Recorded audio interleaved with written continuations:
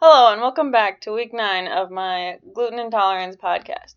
This week, I have another person that I'm going to interview who also has gluten intolerance stuff in her life.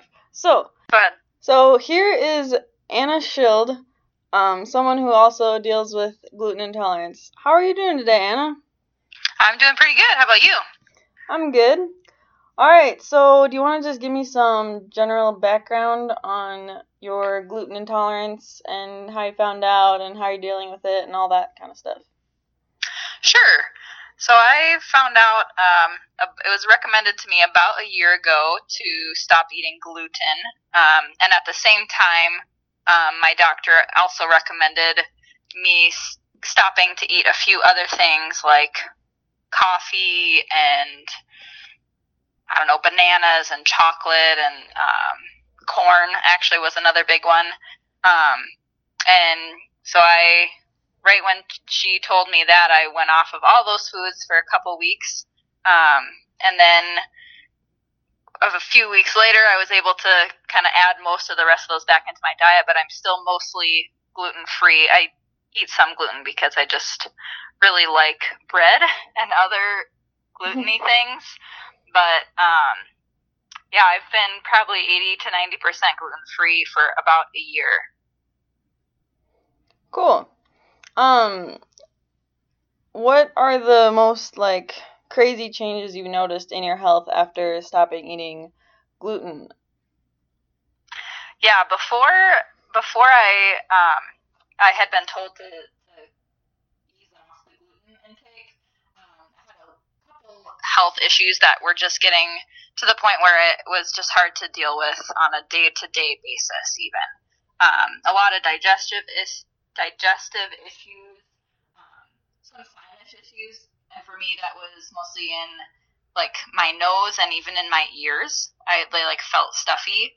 And also in my energy level. I just felt exhausted all the time, probably related to the digestion. That was just if my stomach felt bad, it felt like my energy was just zapped.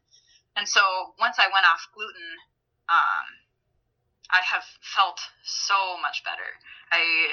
When I eat gluten sometimes now, I still have digestion issues, but mostly it's way better, and I just feel more stable from an energy level perspective. And my sinuses have, for the most part, cleared up too. So you mentioned you stopped eating a couple other foods also when the doctor, whoever told you to do that. What is how have you noticed which foods affected you the most versus just the gluten versus those other things too? Yeah. So the other ones were coffee, chocolate, banana, and corn. And I'm not actually really sure if I can identify how those individually affected me, but going off all of them at the same time was very helpful. And then I came back to, I was able to eat chocolate and corn again. And the corn thing was a big deal because corn is in everything, like corn syrup, corn flour, whatever. So even when I was in the gluten-free section for those couple of weeks, I had a hard time finding food that I was, quote, allowed to eat, because even if it didn't have wheat flour, it probably had corn flour or corn syrup or corn starch. So that was, that was an issue. But now, I mean, I still don't have coffee, and I used to drink a little bit of that. So I think gluten is the one that has made the biggest impact, and the others not quite as much.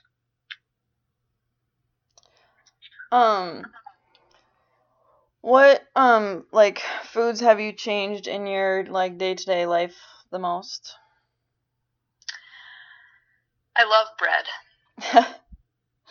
And I'm very sad that I don't get to eat bread the same way that I used to. And so we actually buy a lot of gluten-free bread, which is quite expensive. But I have it for breakfast a lot of mornings, like peanut butter toast or whatever. I really miss when we go to like nice restaurants that like bring out bread before your meal, that is the worst because I like can't eat lots of bread, and I love doing that. Or dipping bread in oil and balsamic vinegar, so good. Ugh.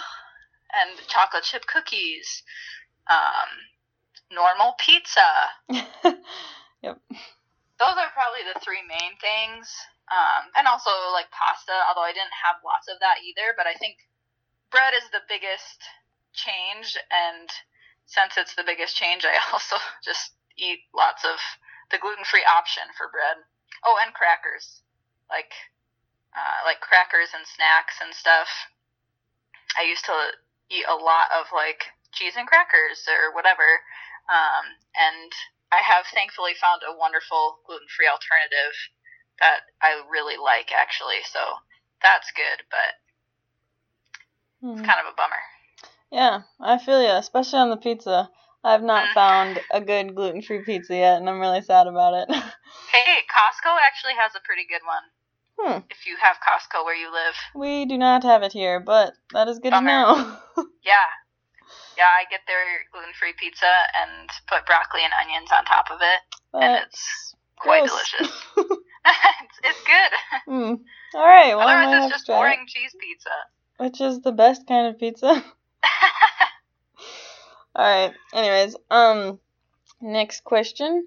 Do you think it is difficult for the people around you, specifically your husband, Colin, to not have gluten in the house as much, or does he just kind of eat gluten-y things and you just kind of have to sit there and watch? There's some of both for sure. I am really appreciative because he is willing to kind of try and eat some non-gluten stuff with me, like quinoa is something that we eat a lot of nowadays, which I think he had never tried before, but he actually likes it, which is great. So there are definitely several meals that we have where there's just absolutely no gluten, but some nights of the week we just kind of do our own thing, and I'll have leftovers of whatever gluten-free meal we made earlier in the week, and he'll have a pizza or make spaghetti or whatever, so he still gets his wheat fix. And I am mostly pretty good about just letting him eat his thing, and I eat my thing, although I usually ask for a bite of his pizza. Cool. So where have you noticed it to be the most difficult to be gluten intolerant? I would say for sure in social situations. I'm in like a book club, cooking club, where we meet every couple of weeks and cook a meal together with a couple other friends. And I felt very self-conscious, I guess, about telling them, oh, I'm going to be mostly gluten-free, and but they were so great about it and just said, oh, no problem, like we'll make mostly gluten-free stuff, and so it's been mostly a pretty positive experience there, just because my friends are awesome. But it's unfortunate for me when we're at other places, like a big party, and there's like brownies or other delicious foods that are full of gluten, and I have to be very conscious about exerting self-control to not eat that chocolate chip cookie or that delicious piece of bread or whatever. And it's less fun when there's like lots of other people who are enjoying those things. I really like food, and so I just have to be conscious about it, and I know the consequences of if I make a choice to eat that thing that may or may not upset my stomach. Yeah, I've been kind of the same way. Being in social situations is a lot harder to be gluten-free than when you're all alone. You can definitely just only eat the stuff that you make and stuff. Yeah, just only having that stuff around the house is a helpful way to make it easy to exert self-control. Yep. Well, thank you so much for talking to me on my podcast this week. And for the rest of you, I'll see you all next week for my last and final podcast. Bye.